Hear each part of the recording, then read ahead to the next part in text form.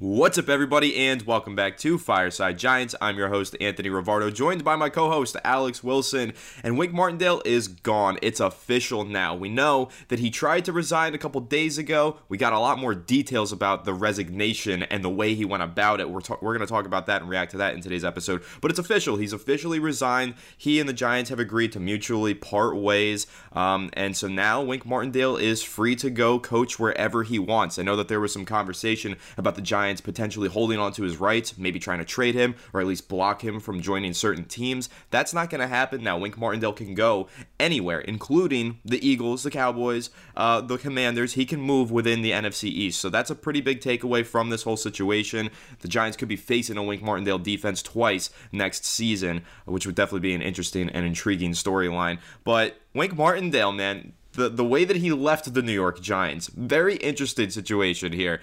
Cursing out Brian Daboll, storming out of the room. Apparently, he was kind of running a coup. He had him and a couple of little sidekicks with him, and they were trying to run things without Daboll's knowledge. It was a really weird situation. The story broke on the New York Post, and reading through it, I mean, it's eye-opening. You say, man, what is going on inside the New York Giants building? That was my main question that I walked away from that with. But we're going to go ahead and dive into all that, talk about that report and everything else about Wink Martindale. But before we do so, make sure to like if you do enjoy this episode, subscribe to the channel if you are new, ring the bell so you don't miss an episode, comment your thoughts on the topics down below in the comment section. If you're listening to Apple or Spotify, please make sure to leave us a 5-star review, and go ahead and follow us on all of our social media channels at Fireside Giants. Without further ado, Alex, how are you doing today? I know you've had a wild day today, my friend, but how are you feeling about this Wink Martindale news? Well, it's just getting crazier and crazier. I mean, last night, hearing all the stuff that's coming out, like the crazy text message picture I'm sure a lot of you guys saw, I was like, there's no way that's real. And then suddenly I'm like, holy shit, that's freaking real. I was blown away. And now we sit here and ask ourselves, who's the real kind of aggressor in this scenario? And I think it's transitioned away from Daboll. And as I said in yesterday's episode, Art Stapleton was kind of bringing up the idea that, like, Daboll's the head coach. Like, why is the DC trying to undermine him? Why does the DC think he has more power and control here? Art was right. And now you look at the situation, and Daboll looks like the victim. And we heard a couple months ago, the Jay Glazer report comes out, and there's friction, there's turmoil. It seemed like Wink Martindale was playing, like they were playing chess with each other behind the scenes, like, kind of planting stories, trying to like let a little bit of information out. It seemed like Daboll really wasn't trying to do that until really just the last couple of days. Wink was throwing some stuff into the media where there was friction and Daboll was not, treating them properly, and there was aggression. And now we come to find out that, there, at least Paul Schwartz, the article this morning from the New York Post, said that the Giants front office, there was some sort of like kind of boys club forming on the defensive side with Wink and his boys, and they thought they didn't have to answer to Daboll. They thought that he had no power over them. All they had to do was answer to ownership. Really interesting turn of events here, because it looks like the defensive side of things became like this, separate. There was not a collaboration. It was no longer a collaborative experience for the coaches. And Daboll's all about collaboration, apparently. So big feud here. And the Giants are, they wanted to, Daboll took the high road in one way. He didn't publicly out Wink Martindale. Instead, he fired the Wilkins brothers and knew that Wink was going to freak the hell out. There's no way you can convince me, Anthony, I'll get your take on this, that, in my opinion, if you were going to fire the Wilkins bros, you were going to bring Wink in and say to him, we're going to fire these guys. We want to do this, before we do anything, we want to get your take on it. What is your reaction going to be? How do you feel about staying? Instead, they fired him and then brought Wink in and told him afterward. That is a move. That is a chess move. That, out of respect, in my opinion, I think you tell Wink before you fire his right-hand man, it's going to happen. We just want to give you the heads up. How do you want to go about this? If you want to leave amicably, we can make that happen. Instead, Daboll just fired his best man and then brought Wink in and was like, hey, buddy, your best friend, he's gone, and his brother. What are you going to do about it now? Screams, curses out Brian Daboll, slams the door shut. And the funniest thing about this whole thing is he flies to Florida. He just gets on a damn plane, gets all his shit, and flies south. Like, flees the freaking scene. That is crazy to me. And by the way, I know you and I talked about this off the podcast, hilarious that Wink Martindale wears the same outfit, whether it's game day on the sideline or at the airport getting on the freaking airplane. It's hilarious. Dude has one outfit choice. It's laid out for him every single morning, and it's the only thing he wears. It's actually freaking hilarious. But beside the fact, all this new information coming out, How do you feel about this? The move that, do you think it was necessary for them to tell Wink that we're going to fire the Wilkins bros? Or do you think that this was I think it was a move. I think that this was 4D chess by Dable. A lot of the other beat reporters are saying like Dable, he played this really well. The optics were really good for him in sense that, Wink threw a big fit. Now all these reports are coming out making Wink look like the victim and the bad guy, or rather the aggressor, not the victim, and the bad guy, and Dable looks like the victim, and he was trying to keep it all together. The story is completely flipped on its head in 24 hours. Really crazy sequence of events. How are you responding? How are you kind of perceiving this at this point in time? Listen, it's Brian Dable's coaching staff. He can fire whoever. He can hire whoever. Him firing the Wilkins brothers, he had reason to. It's not like he just fired them for no reason. Go look at the stats. Take a look at the performance of the outside linebacker group. Those guys were coaching that unit. That unit wasn't performing properly. He fired them with cause. So I understand Wink Martindale is upset about that. Obviously, Wink Martindale is very close with the Wilkins brothers. Those are his guys. It's his right-hand man that was fired. But I don't believe that Dable owed Wink Martindale any sort of heads up other than the one that he gave him. He didn't need to ask him permission to fire.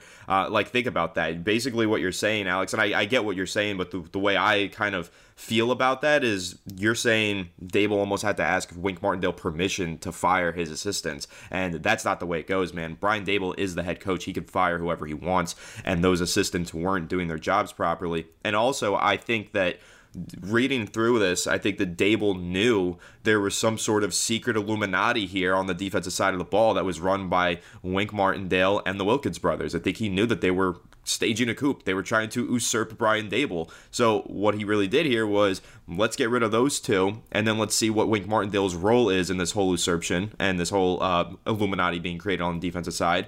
And then, obviously, Wink Martindale revealed that he is the secret Wizard of Oz, man behind the curtain supervillain that's been causing all the problems in the New York Giants locker room this whole time. So I like the way that Dable handled it. I think he did everything the right way. Again, it's his staff. He can hire and fire whoever he wants. And I think that when you read through this with Martindale potentially or reportedly going behind Dable's back all the time, trying to get through to ownership and go over Dable's head, this is a guy that can't be here.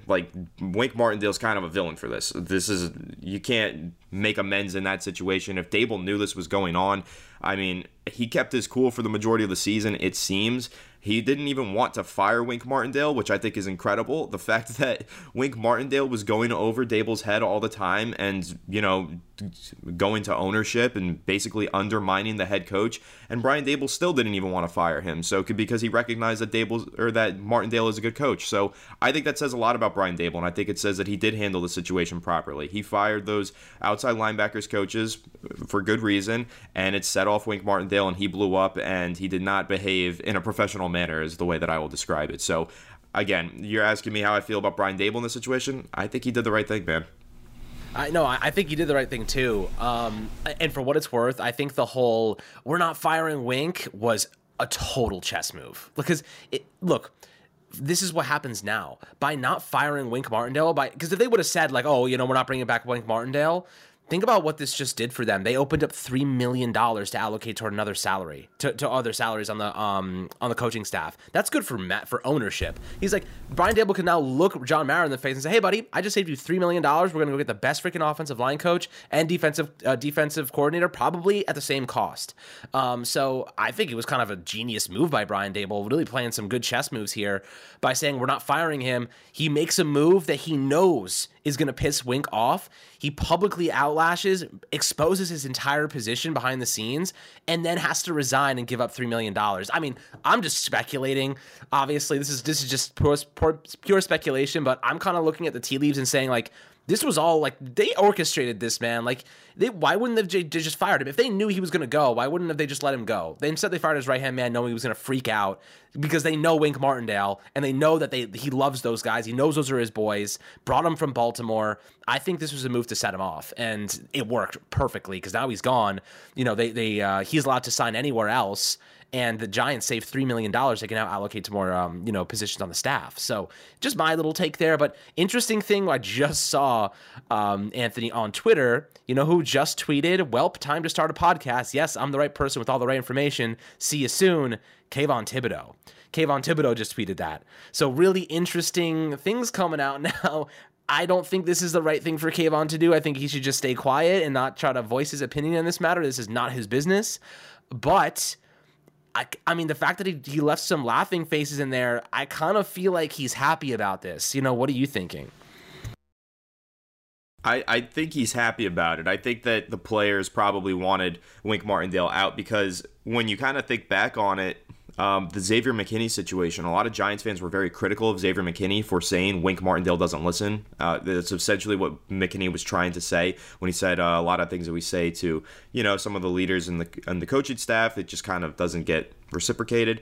I think that McKinney was trying to say the players don't like Wink Martindale. Like, nobody liked that guy. That's my takeaway now from this whole situation.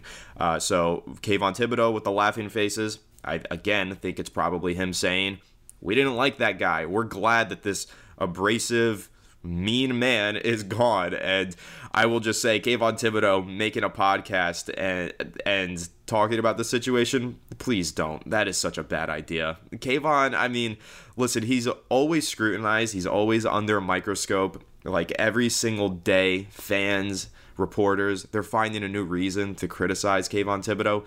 If he airs all that dirty laundry for the New York Giants organization on a podcast, it is like the worst thing possible for him. It's just not going to end well. It's going to get so ugly. So hopefully he changes his mind on the podcast idea, or at least chooses a different topic and doesn't talk about the Wink Martindale situation in too much depth.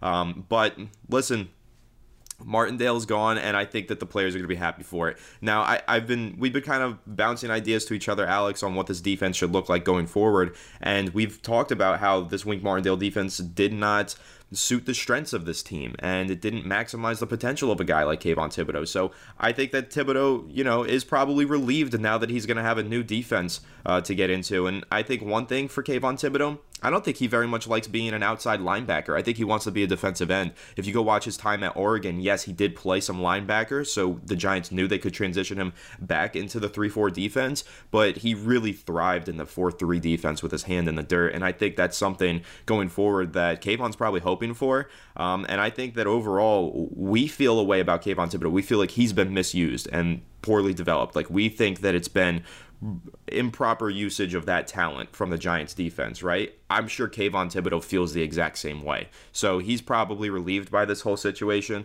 The laughing faces is probably like, oh my God, I'm about to eat now. Like, I'm about to become what I'm supposed to be. I have these shackles taken off. Like, I'm going to go rush the quarterback and become the superstar that I know I could be. So I'm excited for Kayvon Thibodeau. I'm excited for all these players. I think that this is a pretty big deal for these New York Giants defenders, and we'll see what the new scheme ends up looking like. If it's Leslie Frazier, if they do go after him for defensive coordinator, you're talking a 4-3 cover 2 scheme. If you're talking about Patrick Graham, I know that's another name that's kind of been thrown out there. And Antonio Pierce, by the way, would probably be the similar playbook to Patrick Graham. That's another 3-4 attacking disguise cover 3 scheme, so that would be very similar to Martindale in many ways. So it'll be interesting which route the Giants take, but I would like to see them maximize the potential of Kayvon Thibodeau first and foremost, and I think that happens by putting his hand in the dirt and moving to a 4-3 defense. I'm kind of curious. I know we're kind of getting a little off topic now talking about the defensive schemes here, Alex, but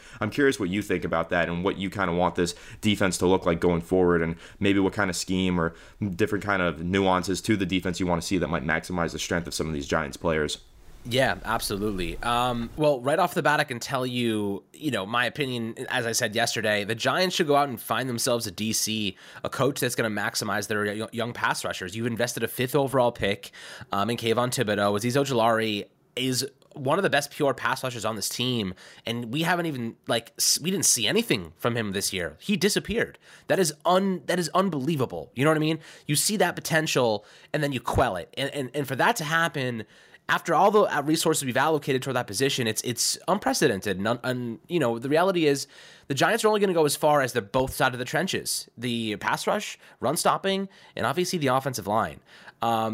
With that being said, they need to bring in someone, and this is kind of like why I like Antonio Pierce. He comes from a defense that he played in an elite level that prioritizes your pass rushers winning their battles, winning their 1v1 battles. Kayvon Thibodeau had 84 snaps in coverage this past season. You will never see on paper Michael Strahan in fucking coverage. I'm sorry, but that's the truth. You ever go, if you're going to look at stats, you're going to see Michael Strahan in coverage. Sounds like a dumb thing to do, wouldn't you say? OCU Minora, I don't think we should put him in coverage, right? Justin Tuck, JPP, no. Kayvon Thibodeau should be rushing the damn passer, not dropping into freaking coverage to disguise looks because you're blitzing your free safeties. You know what I mean? And look, when it works, it works. When it doesn't, it doesn't. But the truth is simple. You draft Kayvon Thibodeau to rush the passer, get better as an individual pass rusher, beat top left tackles in football. That is what you drafted him to do. The fact that he is not doing that is concerning. That's why they fired, the Wilkins bros. And obviously, I think they did it in a way that sparked that kind of rage from Wink Martindale and exposed his position in this entire equation. I could be wrong. Again, this is just my take on it. Obviously, you guys are more than welcome to object against that and have your own opinions. It's just, this is just the Giants we're talking about here. It's fun to talk about and have your narratives. But at the end of the day, looking at what this defense needs, we have a couple really strong pieces. Dexter Lawrence is going to be a superstar no matter what scheme you put him in, because no one's going to change his role, right? Soak up blockers, dominate, rush the passer. That is his job. Any defensive coordinator that comes in here and has to change that is out of their freaking mind. So whoever comes in here is keeping Dexter Lawrence in the same exact role, in my opinion. What are your thoughts? Yeah, so I was going to say to that, I think that's going to be a barrier to the Giants with some defensive coordinators and the schemes that they want to run, because what the Giants did under Wink Martindale, they moved Dexter Lawrence to the nose tackle position. In the past, he was playing kind of a defensive end in a 3-4. They moved him over the center. That was a big deal. So moving to a 4-3 defense potentially might not be an option, because they don't want to move Dexter Lawrence away from that nose tackle spot. There's not really a traditional nose tackle. The two interior defenders in a 4-3 defense are lining up pretty much over the guard. He lines up directly over the center, and that's a big difference. So I'm glad that you brought that up with Dexter Lawrence. Whatever coach they bring in is going to have to be cognizant of the fact that Dexter Lawrence was a player before he started playing nose tackle, and he was a different player after he started playing nose tackle. So specifically, Dexter Lawrence needs to remain in that nose tackle spot, lined up at the 0 over the center, and I think that's going to be a main priority for the Giants as they look for new defensive coordinators, finding somebody who knows how to maximize Dexter Lawrence and understands what a difference it made to line him up over the center. Taking that and expanding on it, Alex, I'm not sure if you saw today, the NFLPA released their second annual All-Pro team, and Dexter Lawrence was the Giants' member on there, and they listed him as nose tackle. That's not normal. They created nose tackle as an all-pro position for Dexter Lawrence because he's so damn good. I thought that was really cool, because usually you'll just see defensive lineman or interior defender, but this is the NFLPA, so it's voted on by the players, and I guess that they all just decided we're creating a nose tackle spot and we're putting Dexter Lawrence there. And I really do think that only exists because of how good Dexter Lawrence is. So I think that's pretty cool. But kind of now that I said that, Alex, and what is your idea on that? Like the kind of the focus on making sure that Dexter Lawrence isn't moved off that nose tackle spot, because I know the seasons prior to playing nose tackle and then these past 2 seasons where he's been lined up over the center, we've just seen a completely different version of Dexter Lawrence. Well, this is where the collaboration comes into play that Brian Dable so happily loves, and what many are reporting now is that you bring in a DC that's going to be a collaborative person. You bring in someone who says, hey, Andre Patterson, what makes Dexter Lawrence so great? Where does he need to be to maximize his skill set? And you say, okay, that's what we're going to do then. You go to Jerome Henderson and say, what is Deontay Banks' strengths? Where does he thrive? We're going to do that then. You go to Kayvon Thibodeau. Obviously, you're going to have to hire a new defensive end coach now.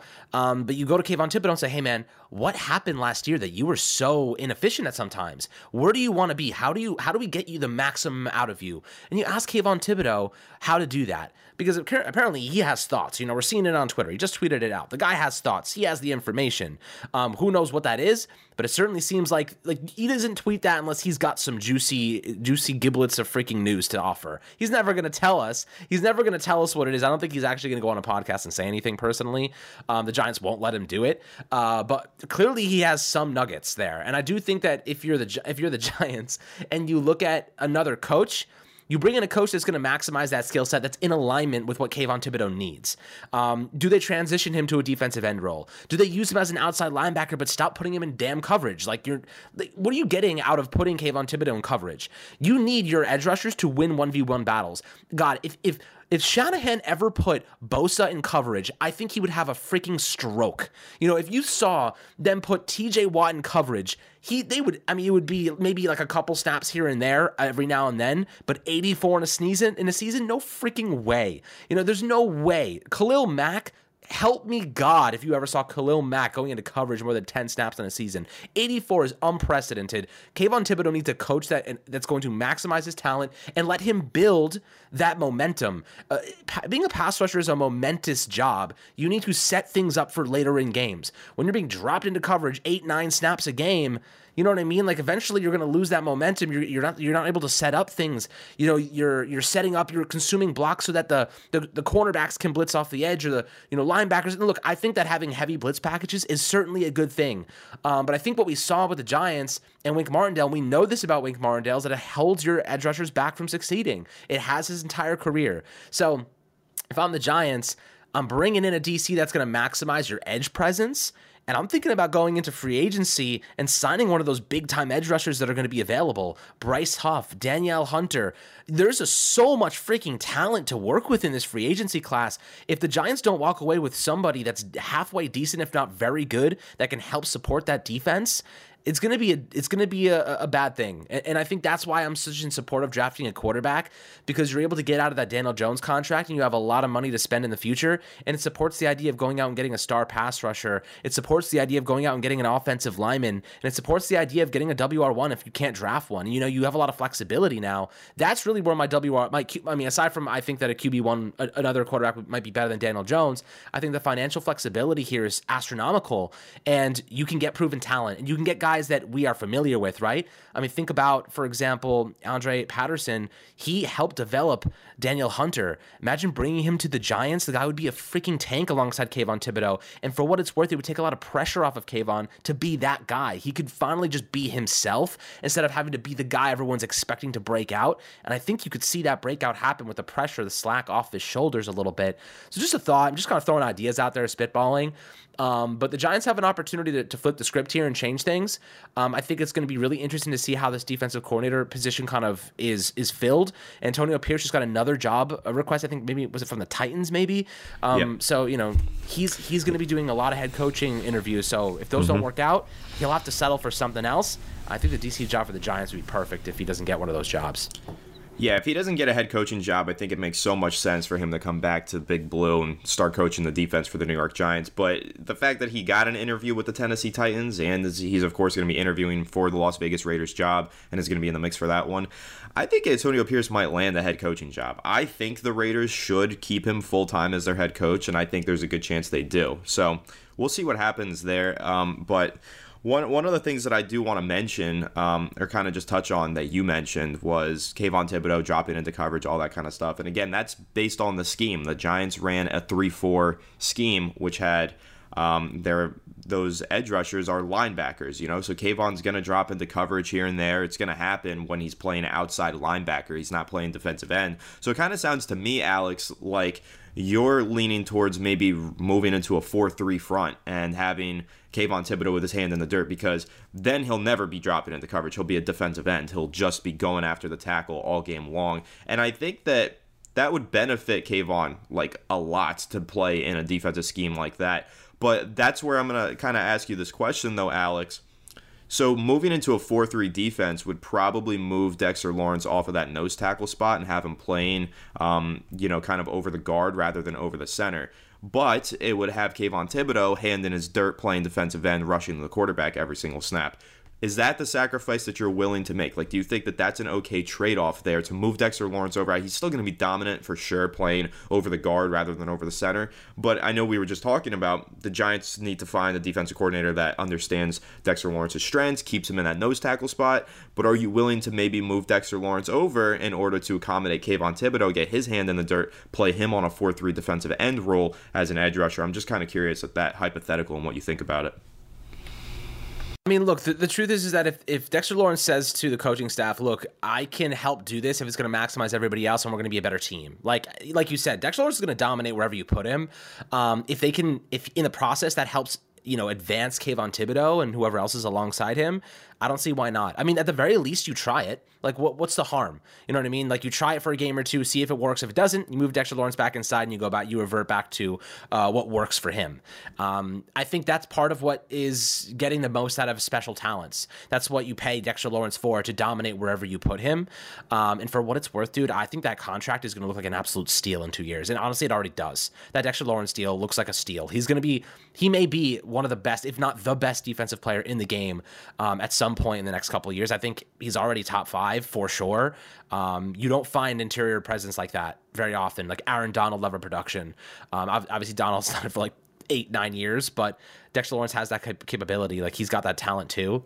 I'm excited to see how this develops. But yes, like, I think that if you see an opportunity to maximize Kayvon Thibodeau by using Dexter Lawrence dominance, why not give it a shot? I'm in agreement with you on that. I think that it'll be interesting to see how they set it up again.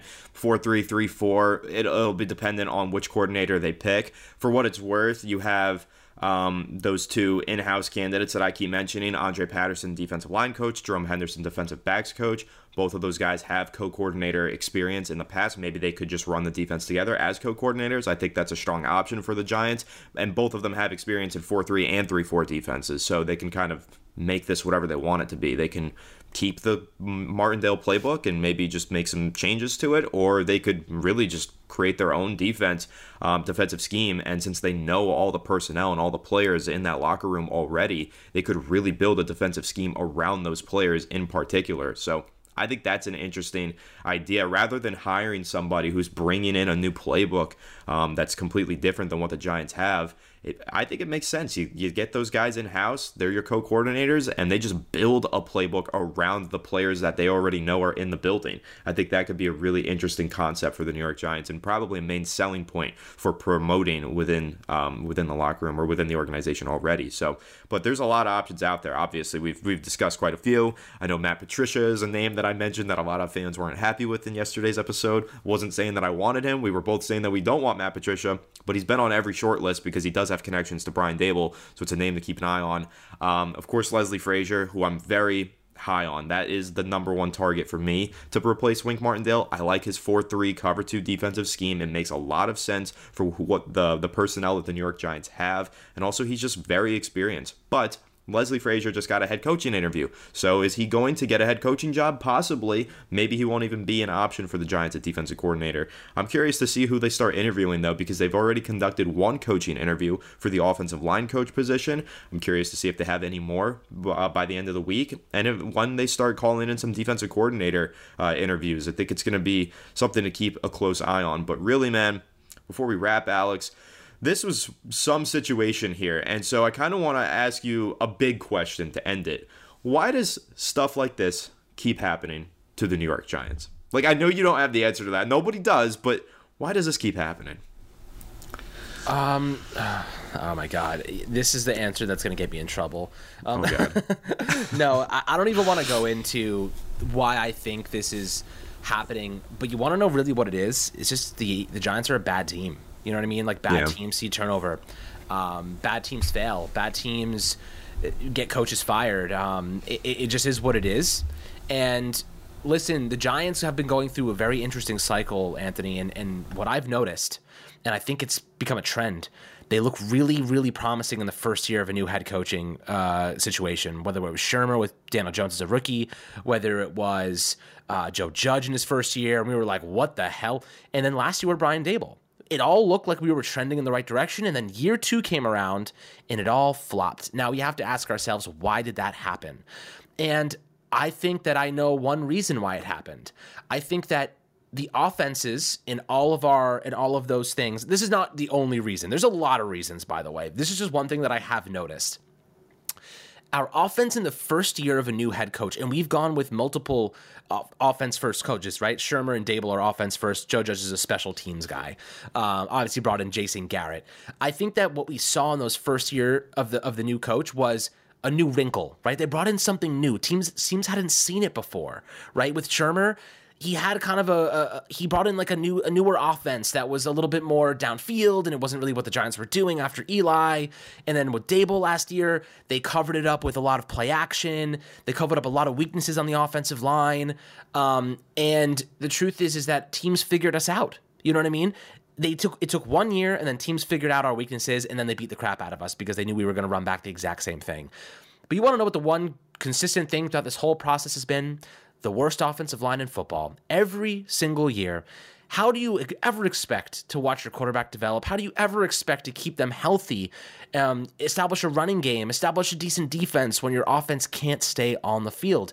Now, yes, I think that we have to reinforce the offensive line. Kevin Zeitler is my guy. That's the one. That's the guy I want to go get. He's not going to cost a whole lot. He's a veteran. He's above average, and he's a freaking leader, and he knows what it takes to play in New York, and he played well here for what it's worth. That was one of the worst moves Gettleman made. The offensive line has been the epitome of our downfall. Until we fix that, we're going to keep seeing the same cycle, in my opinion. But again, like at this point, we've already ruined Daniel Jones. There's no hope for him getting back to where he was. He's gotten injured because of our offensive line. Both of his neck injuries are because he took hits from his blind side. Obviously that's problematic. And it was when Andrew Thomas was out. So it's unlucky, but at the same time, Daniel Jones has developed a lot of bad habits, and I think we need to hit the reset button, not because I think that I think that a new quarterback would be better than Daniel Jones, but I think we need to hit the reset button because we need to reset the primary, kind of face of this organization right now. I think we need to turn a page. I think we need to stop this trend. I think we need to stop this cycle of what's happening. We need to go out and find another quarterback and get a better offensive line coach and reset the whole offensive side of things. Because in my opinion, if we run it back with Daniel Jones next year, and we know his issues with the offensive line struggling, and that he's severely limited with a bad offensive line, and I don't think our offensive line is going to be significantly better next year. Maybe we get to average at best. I don't know if Daniel Jones is going to succeed in that. And then we have to pay him $50 million after that. Look, I'm not going to go down the Daniel Jones rabbit hole, but I just think it's best for everybody to hit reset in a lot of ways. But the first thing is that you have to fix the offensive line. That's been the consistent negative every single season. Until that is solved, we're going to keep seeing this Giants team flounder, and we're going to keep seeing them fail, and we're going to keep seeing this coaching staff turn over because the offense can't stay on the football field. And ultimately, failure gets people fired, and success, people stay. That's just how it goes across the NFL.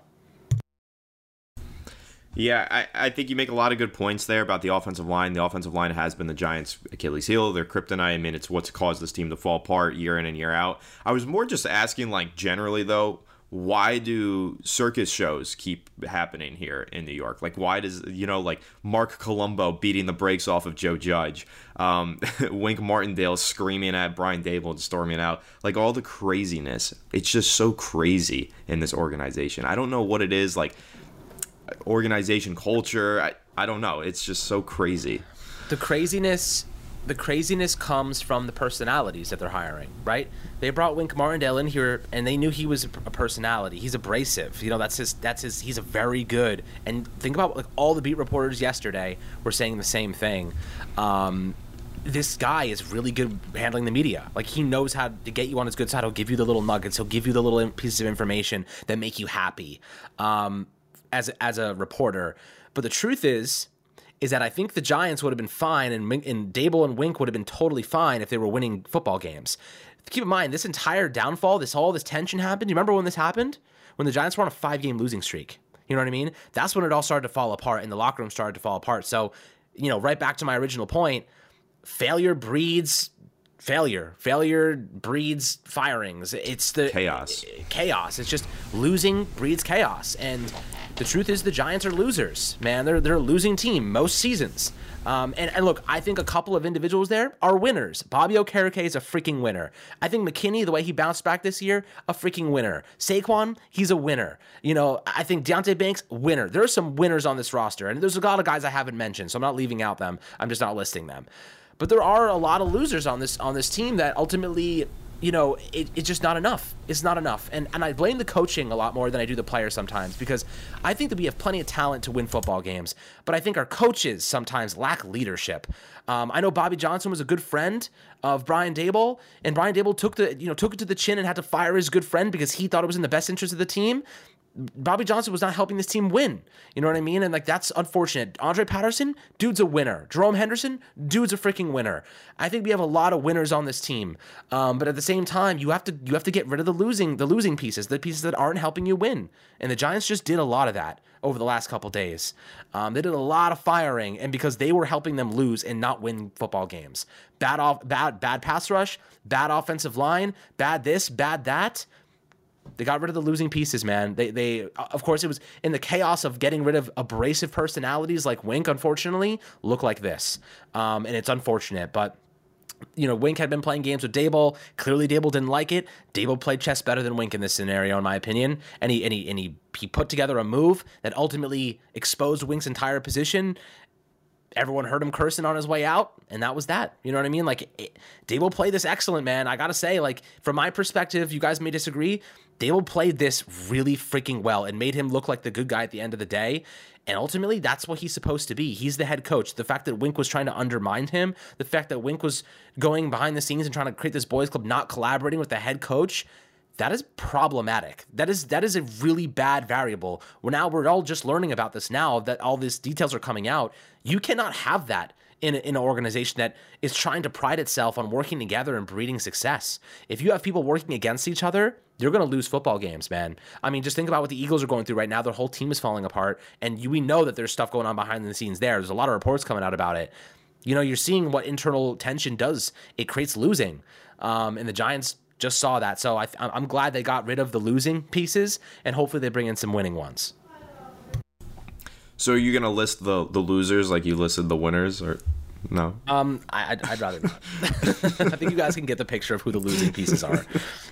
Yeah, I think we'll figure it out if we think critically about it. But I agree with you. Like, there is a losing culture for the New York Giants. One thing that I will mention, though, or I respond to that you said, you mentioned how we've seen the continuous cycle of second-year flops from New York Giants head coaches, which is true. We have seen that.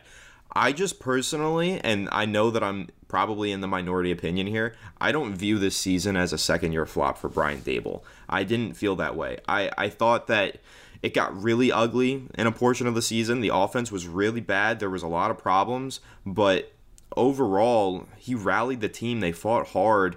It ended on a high note for him, and the season ended with him having full command of the locker room, clearly having his players playing for him. Like, this season ended, the second season for Brian Dable ended with on a positive note, with the players and the fans still behind him, still having his back. And you can't say that about Joe Judge. Everybody turned on Joe Judge in that second season, and that's why he got fired. Can't say that about Pat Shurmur. People turned on him, and then he got fired. Brian Dable, they haven't turned on him. I don't view this a 6-win season that was 3 plays away from being a 9-win season and a playoff season. I don't think it was an absolute flop. Is it what we wanted it to be? Absolutely not. The Giants failed to meet their expectations. They did too much losing this year. You're right.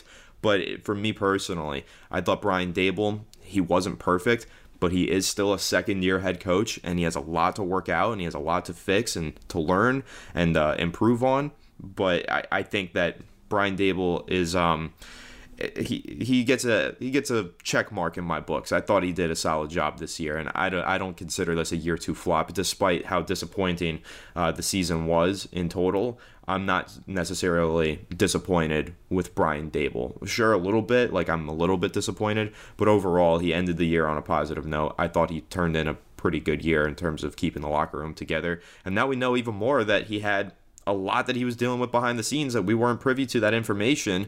He was basically dealing with civil war in his locker room, and he still managed to fight, rally the troops, and bring the Giants to a 6-win season when it really easily could have been like a 3-win season. So I think overall I'm positive on Brian Dable. I'm feeling good about the way he handled the situation, this current situation, the Wink Martindale situation, and really the overall season. The last year has been a tough one for Dable, but I thought he handled it well. So it's going to be interesting who the Giants hire at DC, who they hire at offensive line coach. Of course, we're going to keep updating you guys on all of that and everything else regarding the New York Giants right here on Fireside Giants. So make sure to leave a like if you did enjoy this episode. Subscribe to the channel if you are new. Ring the bell so you don't miss an episode. And comment your thoughts on the topics down below in the comment section. If you're listening to Apple or Spotify, please make sure to leave us a 5-star review. And go ahead and follow us on all of our social media channels at Fireside Giants. But without further ado, we'll catch you all in the next one. Have a good one, and let's go Giants.